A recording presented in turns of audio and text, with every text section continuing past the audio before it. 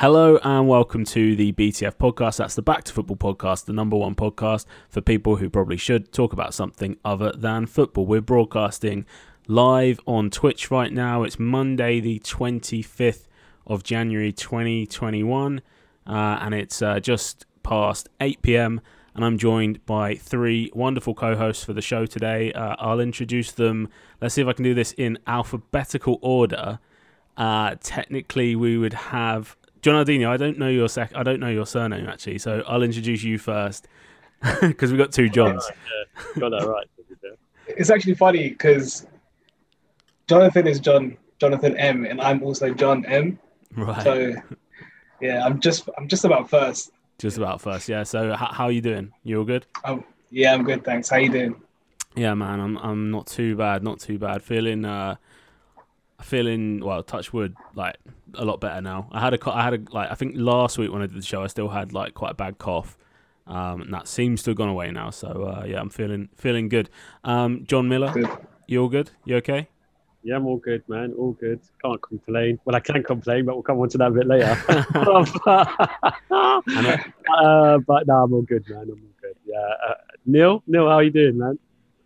Yeah, not too bad. Thanks for having me back. A little bit tired. Stayed up a bit watching the NFL last night. Oh, did you? Well, it sounds like I stayed up for the late one, but it was just Oh, right. You watched the Bucks game. Yeah, but 11:30 is quite late for me, to be honest. So. Yeah, I watched the fourth of that in bed. Did it go? Did you think that they would pull through and get to a home Super Bowl, or were you sort of with everyone else? Everyone I know that is a big NFL fan was like, "Nah, Packers have got this. Packers will win it easy. Like Packers are such a great team." And I was like, well, going off of like not being a proper like armchair British fan, not even like an armchair American fan, I was like, well, it's Tom Brady. Surely like he's gonna win it. And lo and behold, he did. But yeah, I think like my heart was sort of wanting Packers to win it, and then my head was sort of saying that the Bucks would probably win it.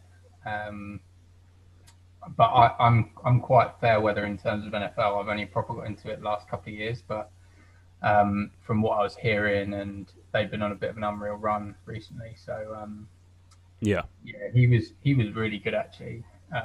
And you came in at quite a good time actually. Would you say you joined in the fourth quarter or something? Yeah, I saw a bit of the first half, and then I joined in for most of the fourth. So yeah, it was pretty good. They surely stand a good chance. I know Patrick Mahomes and the Chiefs are,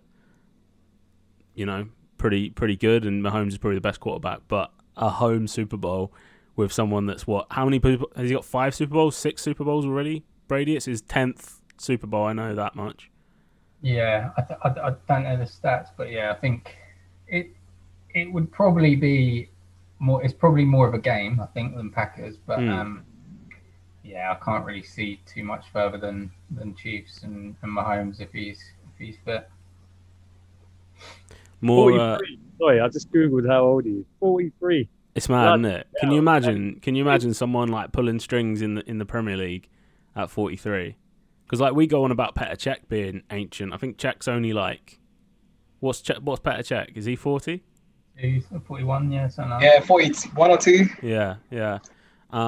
So yeah, that's where that's at. Another bit of sport that happened before the weekend, I guess, before we go back to football, was the UFC. I don't even know what number they're on. But Conor McGregor obviously lost.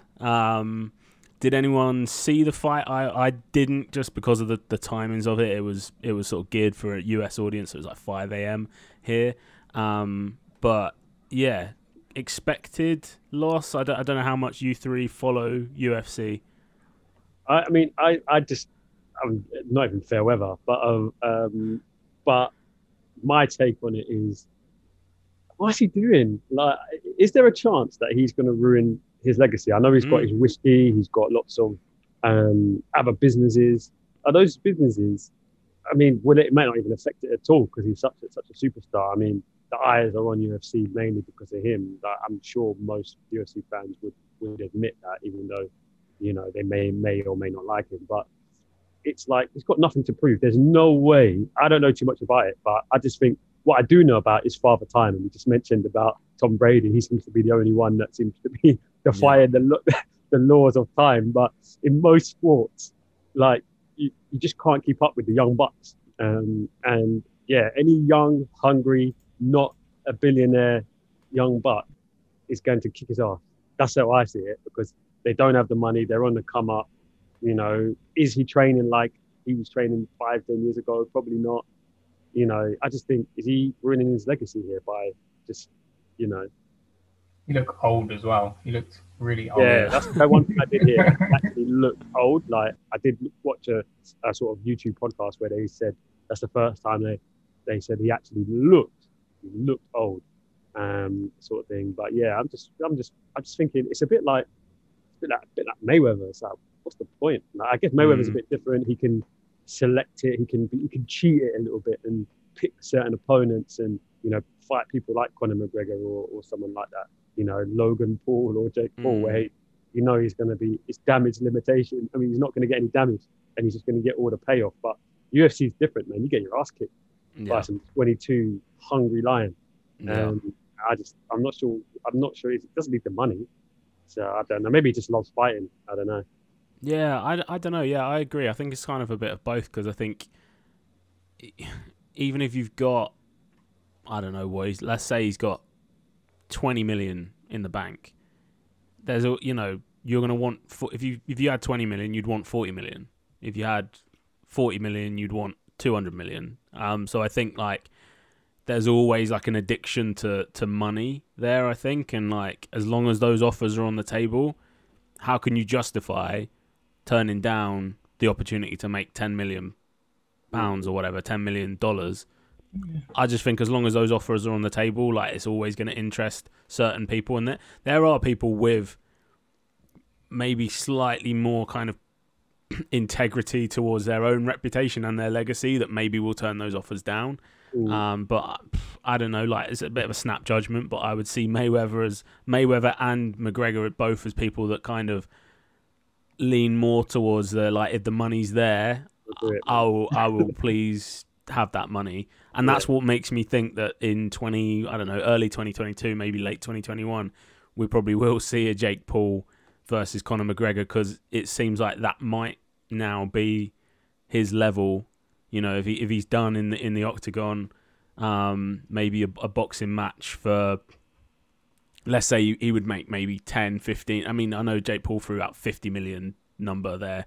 Probably looking more realistically at a 10 million, 15 million payout for a one-off swan song sort of thing. But yeah, I definitely think, I mean, that sport is brutal. I've watched the last couple, and it's just like, you couldn't. I mean, the money it's one sport where you're like, actually, the money they're getting paid, because they're literally probably getting paid $1 million per year of their life that they're having taken off in every fight. Like, you're talking about getting like kneed in the head. That's like, you know, we talk about head in a football, banning that. Like, literally a grown man who's like 220 pounds of muscle kneeing you in the forehead. It's not gonna do your brain any good, is it? Dangerous. You said about opportunities. Sorry to cut. Yeah, go. About opportunities. I heard from a good source, that if he'd won this fight, he would have fought Pacquiao. And obviously, at that when I heard that, obviously it wasn't like Sky Sports or anything. But it's funny. Last night or this morning, the news came out that Pacquiao was fighting Ryan Garcia. So that came out after the McGregor loss. So I don't know, make of that what you will. But I was hearing murmurings like about a week ago that if McGregor won that fight, then the next fight was meant to line up a sort of another crossover with Pacquiao, which obviously that didn't happen. So yeah, it's the opportunity, isn't it? He takes this fight, maybe he hopes he wins, and then he gets the big bucks fighting Manny Pacquiao, but obviously it wasn't to be. Yeah. Let's go back to football and the big topic of the day, and the main reason that John Aldinho is here to fight a corner. Today we've had the news that is fully confirmed, isn't it? Chelsea did release a statement this afternoon that they've parted ways with Frank Lampard. after. I mean, yeah, there's been a slump in results. I think they only sit like 3, 4 points above Arsenal at the moment. Is that right? Or is it less? Yeah, I think we're only 4 or 5 points from top 4, which doesn't seem, which is really nothing. But yeah, watching, so you're what do you see, Dan? To prefix this, you're 4th in the league with 66 points. Oh, sorry, no, that is last No. year. I was going to say, if you got 66 points, why would Google do me like that? Live Prem table. Let's bring it up. That's last year. I was going to say Liverpool have not got 99 points right now. No, you're sitting down in 9th place, 29 points. But like you say, you're only 5 points behind Liverpool, who are in 4th place with 34 points. And Arsenal sit 2 points behind Chelsea on 27 points. Now, is that a harsh position to be getting sacked from? I'll just go on record saying that a couple of weeks ago or last week on the pod, I think it's quite unfair how Frank is treated as a manager. I think he does get a harsh run in the press, but I think the general consensus on this podcast is the opposite, and that he's deserving of the kind of judgment. But yeah, John Aldino, if you go on what you think. It's difficult emotionally. It's really hard for me to take this as a Chelsea fan, because there was all this talk about a 3-year plan, some sort of legacy where we'll have someone like Frank, who was one of our best ever players, who has who's had his hand forced to use our youth, and he did well in our first season. In his first season, he lost our best player, and then with his tools, he was able to get us to 4th, which is amazing for that the league last season for what he had. But if you look at our history, our Roman Abramovich history, it's not really surprising. Di Matteo got sacked 5 months after winning the Champions League. He sacked his one of his best mates, Avram Grant, after getting us to a Champions League final. So it just proves that it's all about business, and we were never planning to go forward in a way that you see maybe Arsenal or United going right now, and it's just sad, man.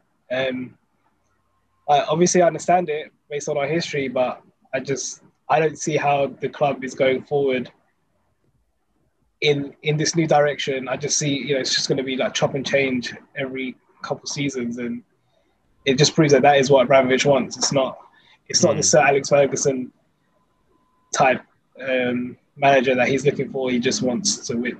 Yeah, and I mean, in the past, he has had, they've had sustained success with that model of, get them out and get someone else in, and someone else will win the title in their first or second season, generally first season.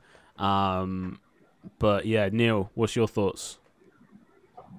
I don't really know about Lampard. I think from the Championship, when he was he's obviously in a bit of a strange position, and he did okay at Derby in his first season. I think they were 6th. He came in, he got them to 6th again, got them to the playoff final. So he's a bit, but I think I heard an interview with Gerrard the other day, and he said something similar, where he said his next job, there's no denying that he doesn't deserve to be the next Liverpool manager, and he probably wouldn't take that. But if they offered it to him, he said it would be so hard to turn down. So Lampard was just in sort of the right place at the wrong time or right time. But I think I don't really know what his style is. I think John Aldino summed it up last week or the other week, and tactically sort of all over the place. He's trying to play a way that just doesn't really suit the players. Like Werner is obviously struggling, but the transitions are so slow, and everything with Werner is it needs to be quick, and like you need to just move the ball quickly and get it up fairly quickly. Not necessarily direct, but it just needs to be moved a little bit quicker and getting it up to him quicker. Balls behind. They're just so slow. Like I've not seen loads of Chelsea, but it just seems quite slow and a bit ponderous. And yeah, I don't know. But again, I'm not a big fan of just chopping and changing. Like I feel like, Ole Gunnar Solskjaer was in this position a couple of months ago. In November or something, they were in 15th or something. So it can change around fairly quickly. It just, I don't know. It's just one of those where you can't really see him getting them out of it. So yeah, I think it's an interesting one. Like you say, it's got to be one of the smallest deficits of points from a top club to the top of the table that a manager has been sacked on. Because I mean, it's 11 points between them and Man United, but like I say, it's only 5 points between them and fourth. It's probably I think it's a statement of intent probably from the Chelsea board and Abramovich, and I don't know whether he's the only person making decisions at the top there. I'm sure he's got a kind of a suite of advisors that are making these decisions as well. But certainly, Chelsea clearly have aspirations to be winning the title, and it might be something where they're seeing this stumbling that Liverpool are having at the moment, and thinking, actually, look, maybe if Liverpool were on 50 points already and had won the league by now, we'd stick with Frank for another season. But actually, there's a bit of blood in the water with the Premier League at the moment, and it's like, whichever shark strikes first can actually, pull away and win this thing. So, John Miller, would you have sacked him or not? Like you took the words out of my mouth. In a normal season where, we don't have everybody sort of slipping up like this, and Liverpool or City are a good 20 points ahead by now, then no, I wouldn't have, because you could have put it down to COVID and things are changing all the time. But I think it's the fact that it's the money spent after the transfer ban.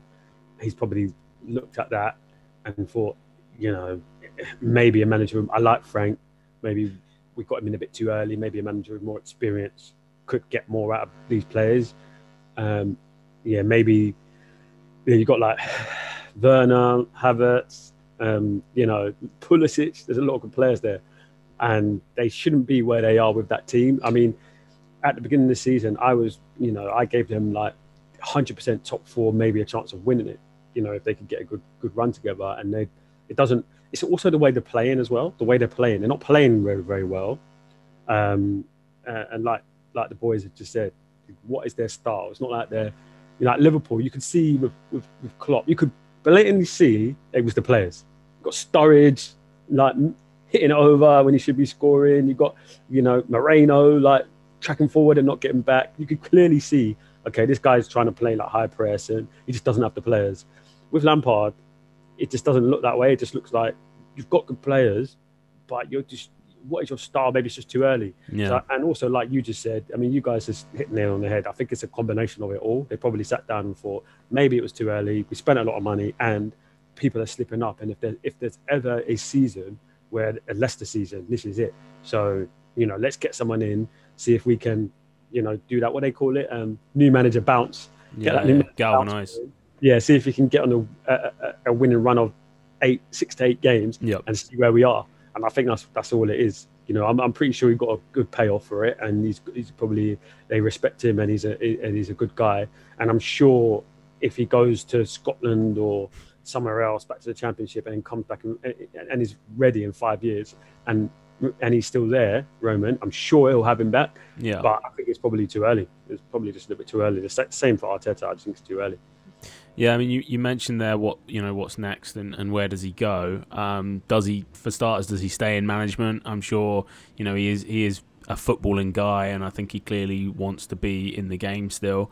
I'm sure there'll be a number of television opportunities available to him as well with his his peerage and his connections there. But yeah, he's 6-1. I think his odds have been slashed from 66-1 to 6-1 today to take over at Celtic. Do you think part of this is just sort of scripting a bit of a narrative there with the Gerrard Lampard thing? Surely that's not going to happen. Why not? Celtic are in trouble. Wait a minute. I thought wasn't there talk about Benitez going there? Benitez is the odds-on favourite, to take over at Celtic. But I mean, if I was them, Lampard's fee might be a little bit less, I would think. But yeah, I don't know about that. I think there could be a little bit of that going on, a bit of newspaper stuff. But I would like him to stay in management. Like, I don't want him to just turn into the next Gary Neville. I think that, and I also think he's slightly different. I think he's done it. Done it at Derby. A couple of seasons was he there, and then obviously moved on to Chelsea. So he's clearly, like say, got the footballing bug, and I'd like to see him doing it. I just think he might need to go back down to the Championship, or if the Celtic job's available, if I was him, I'd take it 100% because I think there's only 2 teams in Scotland, isn't there? So that's a bit of an easier job. Yeah. It's weird though. Yeah. Sorry to interrupt. It's like Lampard, as his managerial career is so weird because it's like when he was at Derby, he was at this. He kept the team at the same level that they were the season before. Last season, he overperformed, or maybe he overperformed in a really bad league when teams weren't performing. And this season, where teams are all over the place, maybe this is just his level. I don't know. It's so weird. It's so weird, and the stress. I wish the best for him, for sure. But man, I don't know, man. I don't know what's gonna happen to him. I think the transfers have killed him a little bit because last season obviously he had a bit of a pass with the transfer ban, and this year it's he's got some big names in, some big players, and they haven't worked out as of yet. Some of them did for a bit. Hold on a second, sorry. No worries. Do you know what it feels a bit like? He has taken out like a payday loan with these signings, and he's failed to meet the repayments on the this vast amount of money that he's basically loaned from Abramovich. And with that was the requirement that you will get this many points, you will challenge for the title, you will do this, and he's simply not made these repayments, and he's defaulted on this loan that he's been given basically, and that's he's out of it. He's bankrupt. He's done. But yeah, you're still on mute, John. Awesome. You good? Yeah, good. I was just trying to fill the time there with an analogy until it was safe to re-enter the conversation. Thank you. But yeah, I mean it's not a huge shock. I think is probably the overriding thing today is that this is Chelsea. This is what Chelsea do. So let's talk about the man that is expected to come in and replace him as soon as this week. I hear, although he does have. I've heard that he's not exempt from the COVID thing, so it might be a couple of weeks before we actually see him on the touchline. But yeah, no. How long? 2 days. Oh, is that it? He's got quarantine for 2 days, or he's got to have the test. So basically, there's this thing where we should name him actually, just in case anyone doesn't know who it is. Thomas Tuchel. Thomas Tuchel, yeah. So there's this thing that I don't know if it's the government who have done it, where if you're in elite sports, you get, if you've had a negative test, you only have to quarantine for like 2 days, 48 hours. So there's rumors that he could be on the bench when we play Wolves on Wednesday, which is interesting. But yeah. Where is he now? Is he back in Germany, or is he in Paris still? Back in Germany. Yeah. In Germany, I think. Yeah. Yeah, I mean, what's does anyone? I mean, we know he was Mainz. He's more or less he trailed Klopp, didn't he, from Mainz to Dortmund. He sort of took over both of those jobs, and then obviously got the big break at PSG, and there was a falling out or burnout of the squad. I don't really know how that all fell apart, but would any of you say you know a particular amount about Tuchel and his playing style and his management style particularly? He seems like he's like proper German. I don't know how else to say it. Like, elaborate. He's very, he's a football man. Like he loves his football. He's got very hard work ethic, which is great. You can see when he was at Mainz, he actually inherited a squad that wasn't what the style of football that he wanted to play, and I think he overperformed, and they came like 9th in his first season. Mm-hmm. Not only season, I don't know how long he was there for, but then when he went over to Dortmund, he kind of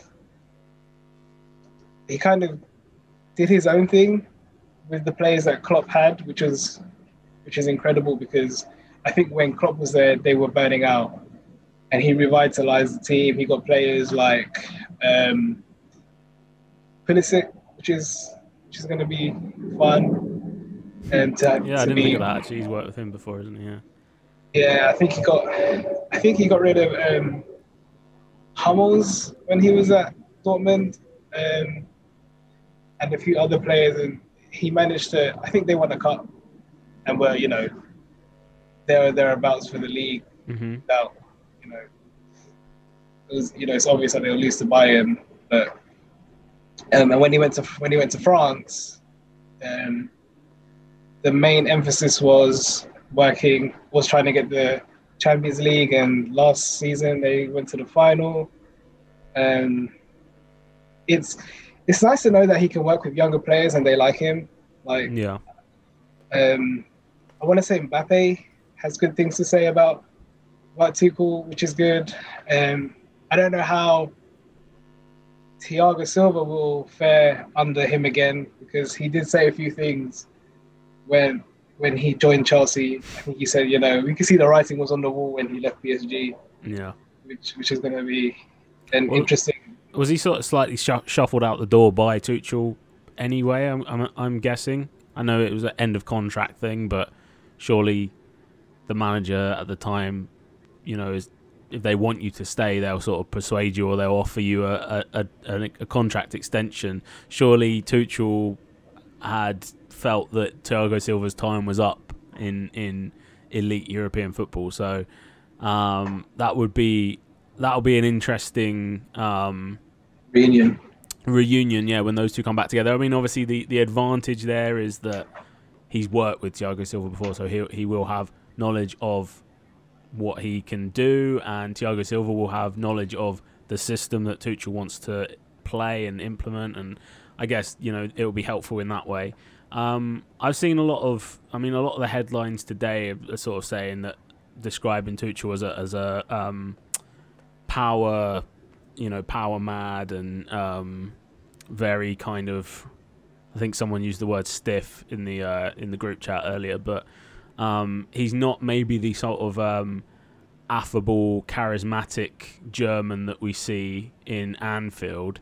He might be sort of a slightly more of a villainous figure down there at Fulham Broadway. So I think it's gonna be exciting. I think it's another brilliant manager joining the Premier League.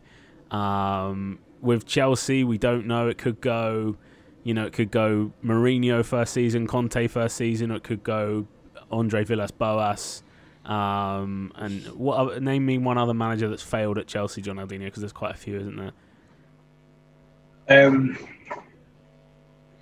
Who else has failed at Chelsea? I mean, Big Phil. Yeah, Big Phil Scolari. Yeah, Big Phil. That's probably The ones that really failed seem to have slipped out of memory. But yeah, Big Phil Scolari was a big failure. But yeah, Ancelotti got a bit of a rough deal. I wouldn't say he failed. Nah, didn't he win the FA Cup? He won the league and the cup. he won the league. Yeah. And we probably played Quality. our best football under him. Yeah. I think he still got the boot though, didn't he? At some point. Yeah. Yeah, he got a couple of days after winning the FA Cup, I think. Yeah, fair. Chisel. So yeah, we'll leave that there with the Frank Lampard thing. We'll see how that develops over the next week or so. I mean, yeah, Chelsea are, albeit they're in a good position really with a new manager coming in. If they do get that kick, like John says, if they go on to win 6-7 games or whatever on the bounce, they'll be right back up there with Man United and City. And Liverpool. Speaking of Liverpool, over the last week and a half or 10 days, we've had 2 brilliant Man United Liverpool games. First one was it? Was it? Well, the first one was interesting. It was a tactical chess played out between the two managers. In between that time, Klopp managed to have a bit of a scuff with Sean Dyche as well in the Burnley game.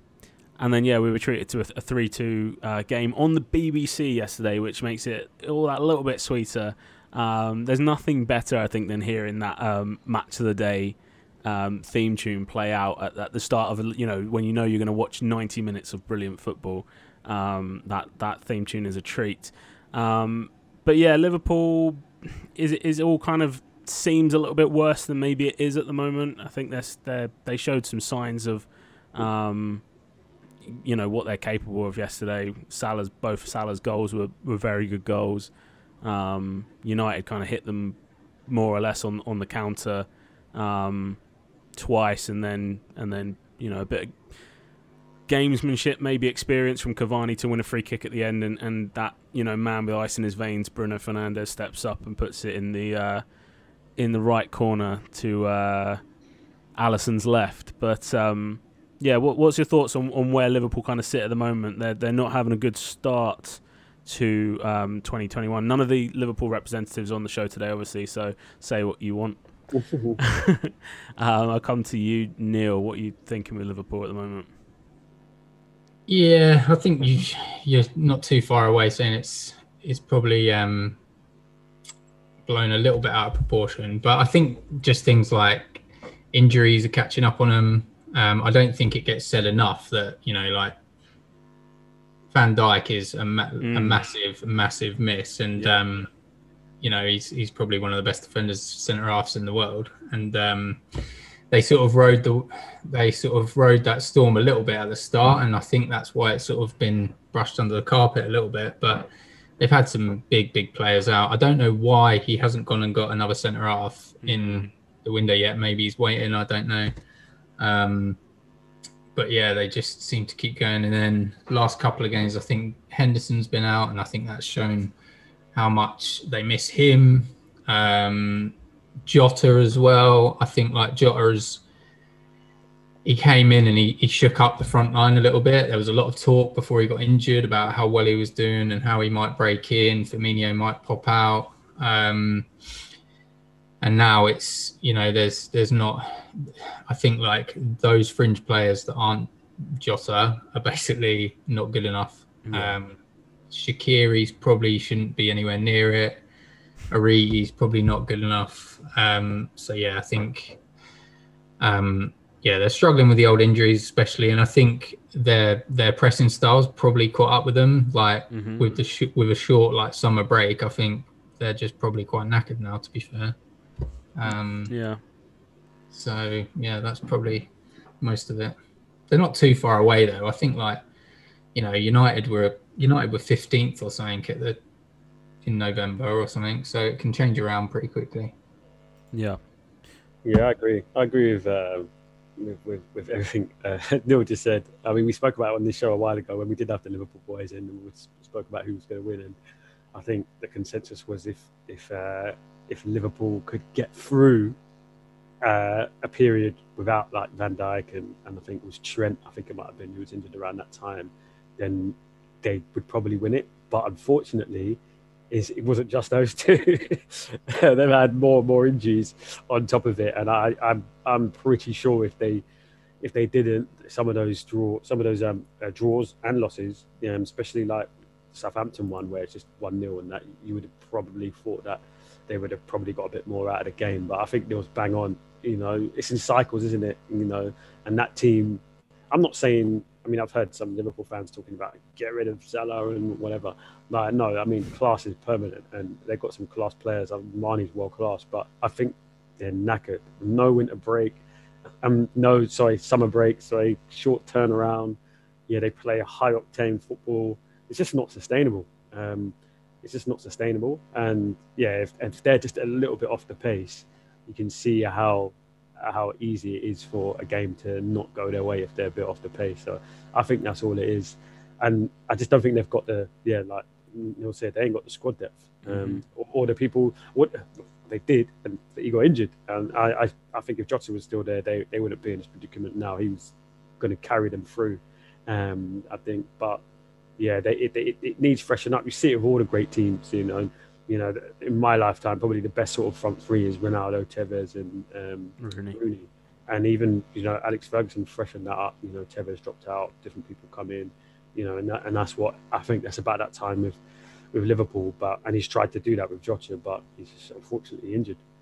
Yeah, I mean, so injuries to Joe Gomez and Joel Matip as well, and it has left them light on the feet. And I think it's much harder because I think for me, the Liverpool games that I've seen, Trent and Robertson aren't as effective.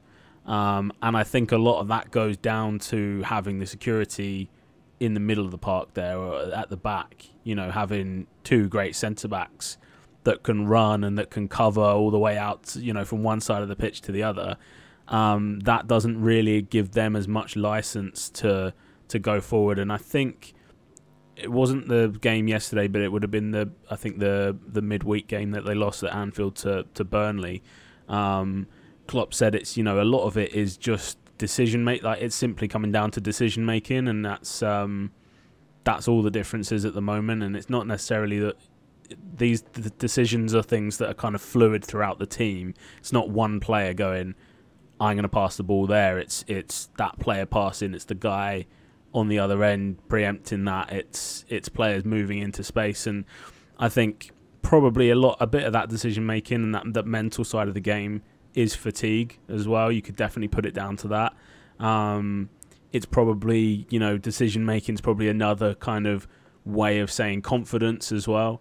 But like I say, they're still the same squad of great players, and I'm sure, I think the one thing that they probably can take, if they don't win the Premier League this year, next season it's not like they're gonna, they're not tumbling out of sort of relevance. It's just that they're seeing out a season where they've not got a 100% squad. As soon as they got Van Dijk back, as soon as they got a fit Gomez and Matip, and probably buy in another centre back and maybe bolster the front line with another guy, replace Origi with someone that can actually score when he plays, and that they're going to be a big threat.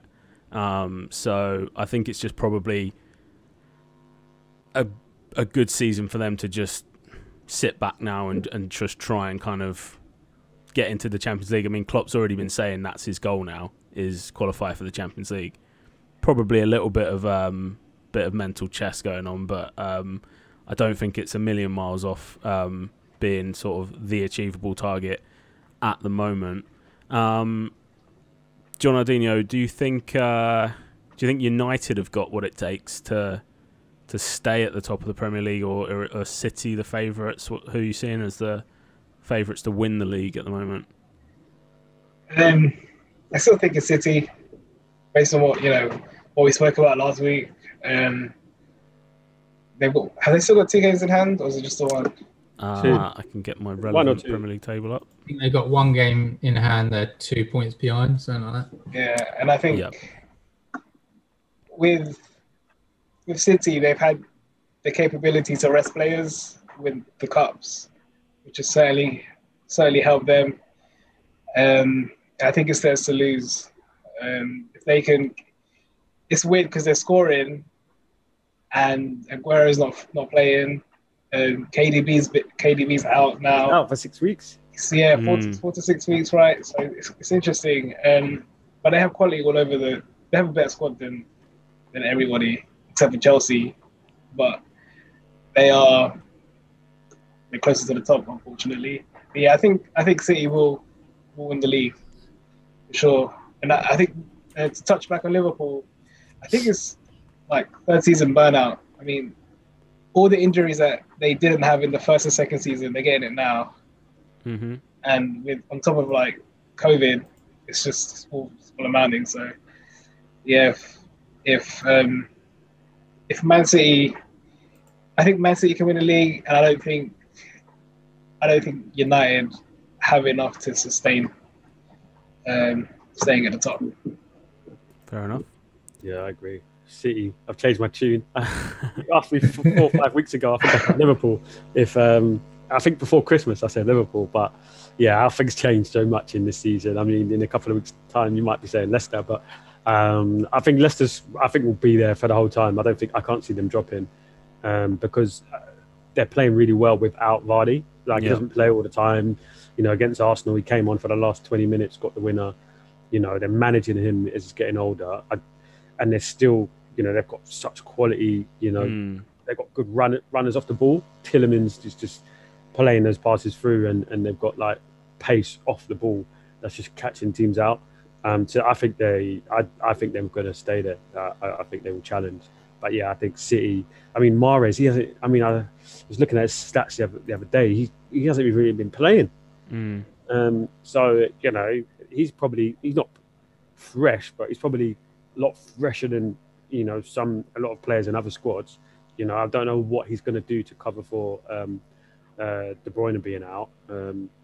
Gundogan probably drops in there. But you get Mahrez probably playing a lot more now, and whenever he plays, he's dangerous and he scores goals, and he hasn't even been playing really. So I can't see them. I can't see anyone else beating them. Their squad's just I feel like Ruben Diaz as well is one of those players that come the end of the season, and you've got all the match of the day extra and MOTDX and Talk Sport and Sky Sports and Neville and Carragher sitting down doing their team of the season. I do think Ruben Diaz will end up being one of the centre backs in there that they go, actually, this guy came in and settled a defence down, and maybe he's not the Rolls Royce of Rio Ferdinand or Virgil van Dijk, but actually City's defending has improved tenfold this season. And if you look at all the actual stats for like aerial duels won and interceptions and stuff, I think Ruben Diaz is a big part of that for City. But yeah, their squad is insane. To think that they can rotate people like Phil Foden and Riyad Mahrez and Ferran Torres even's come in and he scores goals when he plays. They don't have the same problems that say Liverpool have, where Divock Origi hit the bar, didn't he, against Burnley? That's a City player. They're probably putting it away at the moment just based at where they are mentally. So yeah, I would say that City are the favourites. I can't quite place United where they sit at the moment. I think there's definitely something, there is an energy there at the moment with that United team that certainly is capable of doing something. It still feels very like, they're not going to go on and win the next game. They're not going to go on and win the next game. And that's where I think you mentioned, Leicester will be there for the whole season. We know with Leicester that they are very consistent. We know Brendan Rodgers, if he gets a team to sort of this stage of the season, he's generally pretty good for the rest of the season. I don't know if you saw the James Maddison interview. I can't remember. It was last weekend's game, I think. And I think everyone was very impressed with it. It kind of was all over social, but he talked about how, everyone in a Brendan Rodgers team knows their role. Everyone in a Brendan Rodgers team works for their place in that team. That's probably, for me, that's the difference between where Man United have been and maybe they're getting to that stage now where actually players are working for their role in the team. But up to this point, you had people that got a free pass, in a Man United team, which was like Paul Pogba or even like Rashford, names on the team sheet where it's like they didn't really have to work their way into that team. They were the star men. They were the star players. I think we're seeing that a little bit more now. And he gets praise from everyone, but I'm always quite impressed with Bruno Fernandes when he gives interviews. He's very good at that side of the game as well. He says the right things, and he seems to be a team player. I mean, no player kind of goes into a post match interview and says, yeah, well, thanks for all the praise on me. I was great and stuff, but he generally does say the right things and seems to be very kind of motivated towards the bigger picture. So yeah, I wouldn't write Man United off, especially in the position that they're in. But yeah, I absolutely love this Premier League season. I think it's if we had this 4, 5, 6 horse race every year, we would be able to claim that we are the best league sort of categorically. But what about Arsenal? One man in, one man out. Ozil off to Fenerbahce. Signed, sealed, delivered, and then on the way back in, a £6 million 6-month loan for Norwegian wonder kid Martin Ødegaard, who has not really settled into Zidane's team, replacing Luka Modric as they thought he might do this season. Does he start? Does he start in an Arsenal team? I would start him. Yeah. I'm a risk taker like that. This is how I am in terms of my own coaching style. But I don't think he will. I think he'll play it safe. Obviously, we don't know. None of us know his exact condition. It's not like he's been playing week in, week out. So maybe he's not quite ready to start. But I would start him just because the team needs something. They need a bit of a spark. I mean, we do have a bit of a spark at the moment. You've got to take the FA Cup game away. I mean, I think he lost his head and just took some Wenger pills because that was a Wenger move. And that was a Wenger move when we were a top team. There were seasons when Arsenal went for the FA Cup under Wenger when it was kind of like, Chelsea, they ran away with it, or United are too far. And we just went for it and we won it. And there was times whenever Arsenal were like, it was like swapping with Chelsea, United, it was all swapping week to week. He just threw away the cups. He just threw them away. He sent out the Nilsons and Diabys and Ali Ariers. And just sent them out, lost the game against Sheffield Wednesday, and then we'd won the league or came second. Arteta made that move, but the difference between Arteta and Wenger is we're nowhere near winning the league, which is why I think it hurt so bad as an Arsenal, that result against Southampton, because that's the one trophy that gave you a year's grace to see what you're going to do in terms of, and you just dashed it into the bin, and played Willian, Pepe, Eddie, and can't score, and all in the same thing. Like it was just he basically threw it away because they're not all bad players, but they're all out of form, and that just goes to show his he's sipping that Lampard early bird juice. It's too early. They're tactically unaware of themselves. Too early, poor decisions, picking the wrong squad. Like I'm sure all of us here, if it's a situation where all of us here and people around the world can see something that's obvious, then something's not clicking in your head, because we all can see that Pepe's out of form, Willian's out of form, Eddie Nketiah is not this guy that broke Alan Shearer's long-standing under-21 record. He's not showing that in the Premier League. He's doing bits for England under-21 or whatever. He's not showing that in the Premier League. And you play all three of them, with no sprinkling of Saka or Smith Rowe, just to kind of, they're the form players, unfortunately. They're the kids. It should be the other way around, right? But it's that way around. So you should have started at least one of them, just to kind of keep it moving. And I was watching the game 20 minutes in, I think, before they scored, and I was like, yeah, we're not winning this. I just saw nothing, no creativity, no spark. So sorry, to answer your question, I would start him. Yeah. Because you need a spark, and Willian ain't going to do anything. We got sold another Chelsea agent, like Agent Czech, Agent Luiz, Agent Gallas, all just come to Arsenal just for payday and to mash up the place. And, he's not doing anything. Pepe, he's lost his head. He's just gone.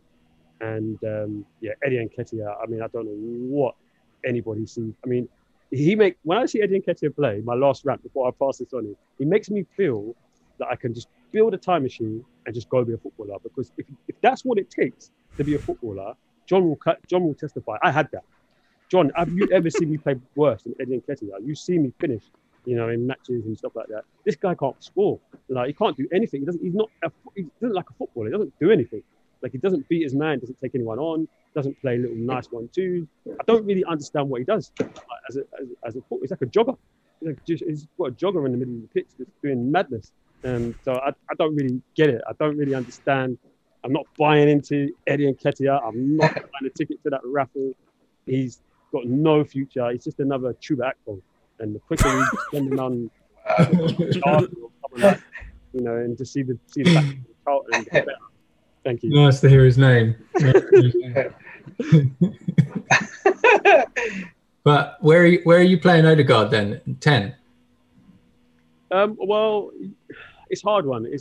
I think Smith Rowe's been yeah, exactly. No, I would play Smith Rowe in the 10, and I would play Odegaard out wide on either side. He looks like, I mean, look, we've had players like that. Freddie Ljungberg, and no way am I comparing them to them too. But he was somebody that played in that wide area, but he wasn't a winger. Freddie Ljungberg wasn't a winger, and he got a lot of goals by just sneaking around the back and making a good forward run. And a Bergkamp on Henry would see him. And I think a Smith Rowe and a Saka would see those runs, and I can see Odegaard, just playing nice little neat 1-2s. The Arsenal football. I mean, I was at the Emirates when Jack Wilshere scored that, iconic goal against Norwich. And yes, we weren't going to win the title then, but we played good football, and it was great to watch and entertaining. And that's what I hope that we get from Odegaard. Like, I hope that he comes in, he sprinkles a little that Madrid magic on us, entertains, plays those little 1-2s, and we can, just start scoring goals. I don't mind if we'd have lost that Southampton game 3-2, but we'd have played some good football. But we are completely boring. I only watch them because I've been supporting them for so long, but I don't want to. It's like I'm being forced to go to the cinema to watch a chick flick. That's how I feel when I watch Arsenal. It's just something I don't really want to do, but I feel like I have to because I'm a supporter. Because they're so boring right now. So I just, Smith Rowe needs to play. He's young. Play him every week. Start him. Take him off once the job's done. Saka, he needs to start this guy. And Odegaard. Them three, for me, I'd dash them all in and to say go for it. What else have we got to lose? You boys don't know how good you've got it sometimes. Like, supporting Arsenal and Chelsea. Like, you try supporting Reading and Fulham. I know, man. Yeah. But at least then you know what you're going to get. With us, it's like, if you supported a team like that, it's kind of, you're going to get. And to be fair, Arsenal the last few years, I kind of feel like that. It's kind of like, I love football, so you watch other games and you just, if you win, great. If you lose, oh well. But I shouldn't feel like that as Arsenal. I'm not saying we don't. No one owes us anything. And I'm not saying, because we had Henry and everyone else that we should be winning the title and stuff like that. You can see that Kroenke ain't really. He's got short arms and deep pockets, right? But you can just see. I get that, but don't play Willian, Pepe, and Eddie Nketiah, Granit Xhaka, and Mohamed El Sideways all at the same pitch at the same time. Like, what do you think's going to happen? Like, Granit Xhaka is probably the only one there that could do anything of those players that I mentioned. Like, he's the only one that could probably do something. And so yeah, it's just poor. That's why I am still Arteta out. I am, and I hope I'm proved wrong. And we get in the top 4 next season or something. But I just think it's too early. He's making too many schoolboy errors, and you don't make those errors. Ancelotti don't come in and make those errors. Benitez don't come in and make those errors. I'm sorry, that just doesn't happen. Yeah. Have you seen much of Odegaard in action? I mean, he's kind of. I would probably his style of play is very much Andres Iniesta, and obviously Iniesta throughout his time could play sort of all across that. I don't know what is it, number 10, 7, and 11. Those three positions, as well as a sort of an 8, I guess. I reckon he's an 8. Yeah. Yeah. Yeah. But he could play sort of at any, Iniesta was capable enough of playing anywhere, and Odegaard, at least in his season, in his time at Herenveen, I think he was at, and then Sociedad last season. There was a graphic someone had put together, like a chart, and it listed like basically the top creative players across all 5 of the top 5 leagues. And I think Ødegaard was basically third behind. I think it was like Messi and probably Luka Modric, I think. So Ødegaard's pedigree is incredible. But coming to the Premier League, there's always that as well, isn't there? It's like, you never know if a player can cut it in the Premier League until they have those first few games. But I'm excited. I'll be watching his debut. And it feels like he's like 27. It feels like he's only 20 years old. He signed when he was like 15 or 16. Yeah. I think his dad had to write into Football Manager to give him consent to be in the game, which is crazy. Yeah. My friend Jay, Norwegian Jay, I don't think you've met him, John. Maybe you might have met him once, but Ødegaard's dad managed Mjøndalen, which is a club in Norway, and Jay played for that team. He played for their like youth team. And Ødegaard's dad was manager at the time. So young Martin Ødegaard used to be around the training facility all the time. And he says, like, even when he was like 12 years old, he was like technically just as good as any of the men at the club. And then he ended up playing for Strømsgodset, which is the club in the town where Jay lives and works as a journalist. So when the Madrid transfer happened, he got to go and cover it. He got to go to the Bernabeu and stuff and be kind of part of the press pack and stuff. But yeah, it's a huge move. I think, he was meant to be the next big Norwegian star, and then this robot came along at Leipzig. But yeah, I think Ødegaard could be a little bit of light there at the Emirates. Certainly, everything that you were missing in Ozil, you should get that from Ødegaard for the rest of the season. A lot of people are saying it's almost like for like in terms of you're getting the same thing. I mean, I've seen some people saying that Ozil's probably better. I mean, Ozil's probably more accomplished. Oh yeah, probably on a bit of a decline now. He's 32. But yeah, I used the term earlier when it was about UFC. Sometimes, especially Arsenal as well, you've got to get young lions in. They're hungry. They're not here for a paycheck. Probably not on loads and loads. I think he's on something like 38 grand or something a week. So it's not like Willian. He's done. Willian's done. It's just money. He's got some money. It's just job seekers for him. He doesn't if he performs well or not. So I think for like Ødegaard, he's got a lot to prove. I'm sure he's got designs of playing in that Madrid team in a couple of years down the line and replacing the likes of Luka Modric, who's no spring chicken. So he's going to come to Arsenal, and I hope that he's going to really, really put his best foot forward and makes it down and say, yeah, that we're not putting an option to buy in. That's why we're running back. And I'd be happy for that. Obviously, I'd want him to stay at Arsenal if he falls up trees. But, if he comes into Arsenal and gets into the Europa League, then job well done. And then I'd say to Arteta, yeah, okay, that was a good thing. Credit where credit's due. That was good. But, yes.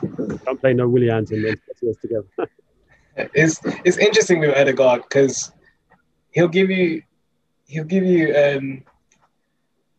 a bit of Ozil, but also press. He's full of energy. He'll press from the front, which is exactly what you guys want. But he's only a 6-month loan. Will he be able to cut it in the Premier League? Do you want to stifle someone else's who's he development? Who's he stifling? Smith Rowe. No. Smith Rowe, or either one of them could play. They can play together. They could play together. Easily play together. Who was stifling? Pepe. Yeah, stifle that kid, man. Stifle Pepe. Stifle Willian. They're done. I think he's a very Arteta signing, because Sociedad were known for the way they played some really nice football last year, and he fits in quite nicely with that. So maybe Arteta's just slowly chipping away at or trying to get the right players in. Who knows, John? Maybe no. maybe that thing at the weekend was just a big power move, and at the end of the season you'll sneak into fourth or something stupid. But listen, I'd love it. And listen, not all this. I think Gabriel, I know he was on goal and he had a bit of a mare the first 20 minutes. I was like, oh my day. But he did have COVID and he was out for a while. Gabriel was going to be a quality player. You can see that. I'd give David Luiz another year contract. I think it's good to have around the place. I think that was a shrewd bit of business.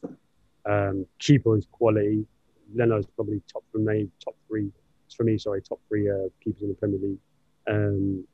Matt Ryan came in this week. Is that a good move for sort of dressing room vibes? No, definitely. And obviously we got rid of Thingy, didn't we? We got rid of Runnison. No. We got rid of Socrates. Martinez. So we needed a backup goalkeeper. Yeah, Emi Martinez, right? Okay. Yeah, Runnison. Good boy. That free kick that Morris scored, that was a bit nuts. Who did you get rid? You got rid of a defender as well, didn't you? Sent him back to Schalke. The Socrates. Kolasinac. Oh man, I like that. Kolasinac. Yeah. What happened to Arsenal? I can't really blame Arteta for this because he hasn't been there that long enough. I'd have to look at Wenger and what's his face, the other chap, got his name. Good evening, but you seem to. There's Emery. Some good players have come to Arsenal. I don't think Kolasinac is a bad player. When he first came to Arsenal, he was scoring from the wide. He was playing like Kieran Tierney, and I don't know what happened. I don't know, man. He just nosedive. I don't know what it is. Maybe Wenger was just, he just had that way about them. So he was just maybe just letting them play, and they're going to have good games and bad games, but they're going to have more good games and bad games because of their quality. So we're getting into the top four and stuff. But I think someone's come in, tried to push it. They've rejected, and then they've been shown the door, sort of thing. Yeah. Also, don't become a bad player overnight and just get dropped. Kolasinac was quality when he first came, and he's just gone downhill. I mean, bloody hell. Surely there's a bit of a correlation between Kolasinac leaving in pretty much the same week that Ozil goes out the door as well. Those two are best mates, aren't they? Pretty much. They were in the that robbery thing. Yeah.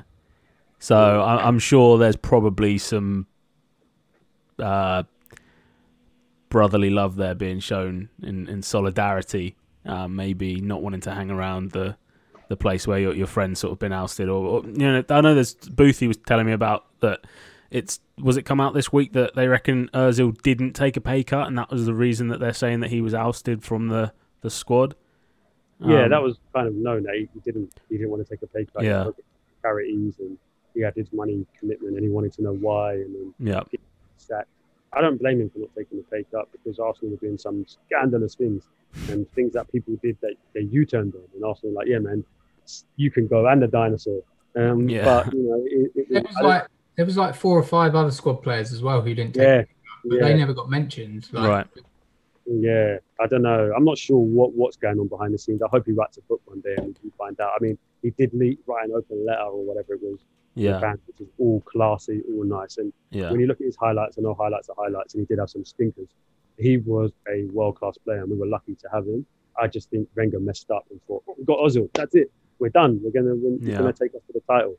And what he should have done is got Aubameyang a couple of years earlier, and sorted out the centre-back, because he had some crazy goons running around, like Squillaci and people like that. He didn't compliment Ozil properly. Yeah. Wenger always had a dodgy centre-back in his back pocket, and he didn't build around and thinking he had. I mean, I saw this. Someone made a clip, and sorry to ramble on. Someone made a clip, and I watched it, and it was like, this is why Ozil failed. And they showed all these amazing through balls to Theo Walcott and Olivier Giroud, and their touches just hilarious.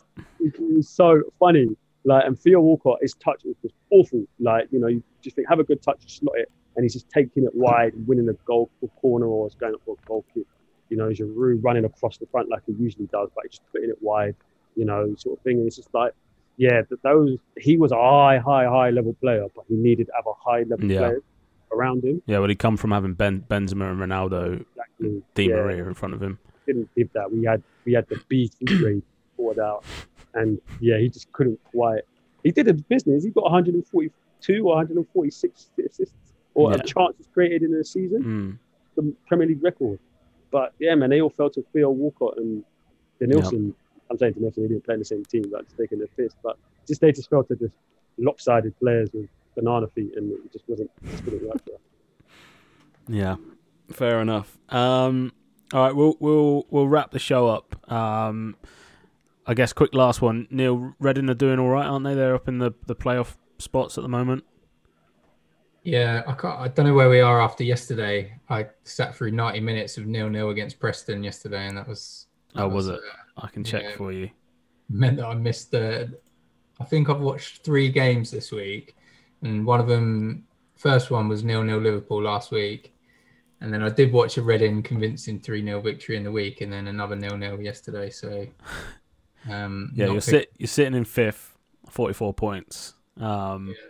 We're looking good. I think I'm never usually as confident, but I think we'll make the playoffs. Good stuff. But, yeah. Why Reading, Neil? Were you from around this way? Yeah. I'm originally from quite close to Reading. Is it one of the places that David Brent mentions? No. Yateley, Winnersh. No, it could. You could easily just slot it in there. It's called Tadley. It's definitely could be added on there. But no, it's not. It's not Winnersh. Yeah, we'll have to do a bit more. We'll do a show where we cover a bit more Championship football, because that's a brilliant league as well. And Frank Lampard's old club is currently marching sort of swiftly up the table, managed by a very very well known ex England and Man United striker. So we'll have a bit more of a talk on a different show about the Championship. But yeah, we'll leave it there for this week, lads. That was a good show. I enjoyed that. Lots of football talk in there. Some big topics obviously this week, and hopefully there'll be plenty more things to talk about next Monday. So we'll be back live at 8 p.m. Next Monday. And until then, have a good week. See you, boys. Yeah.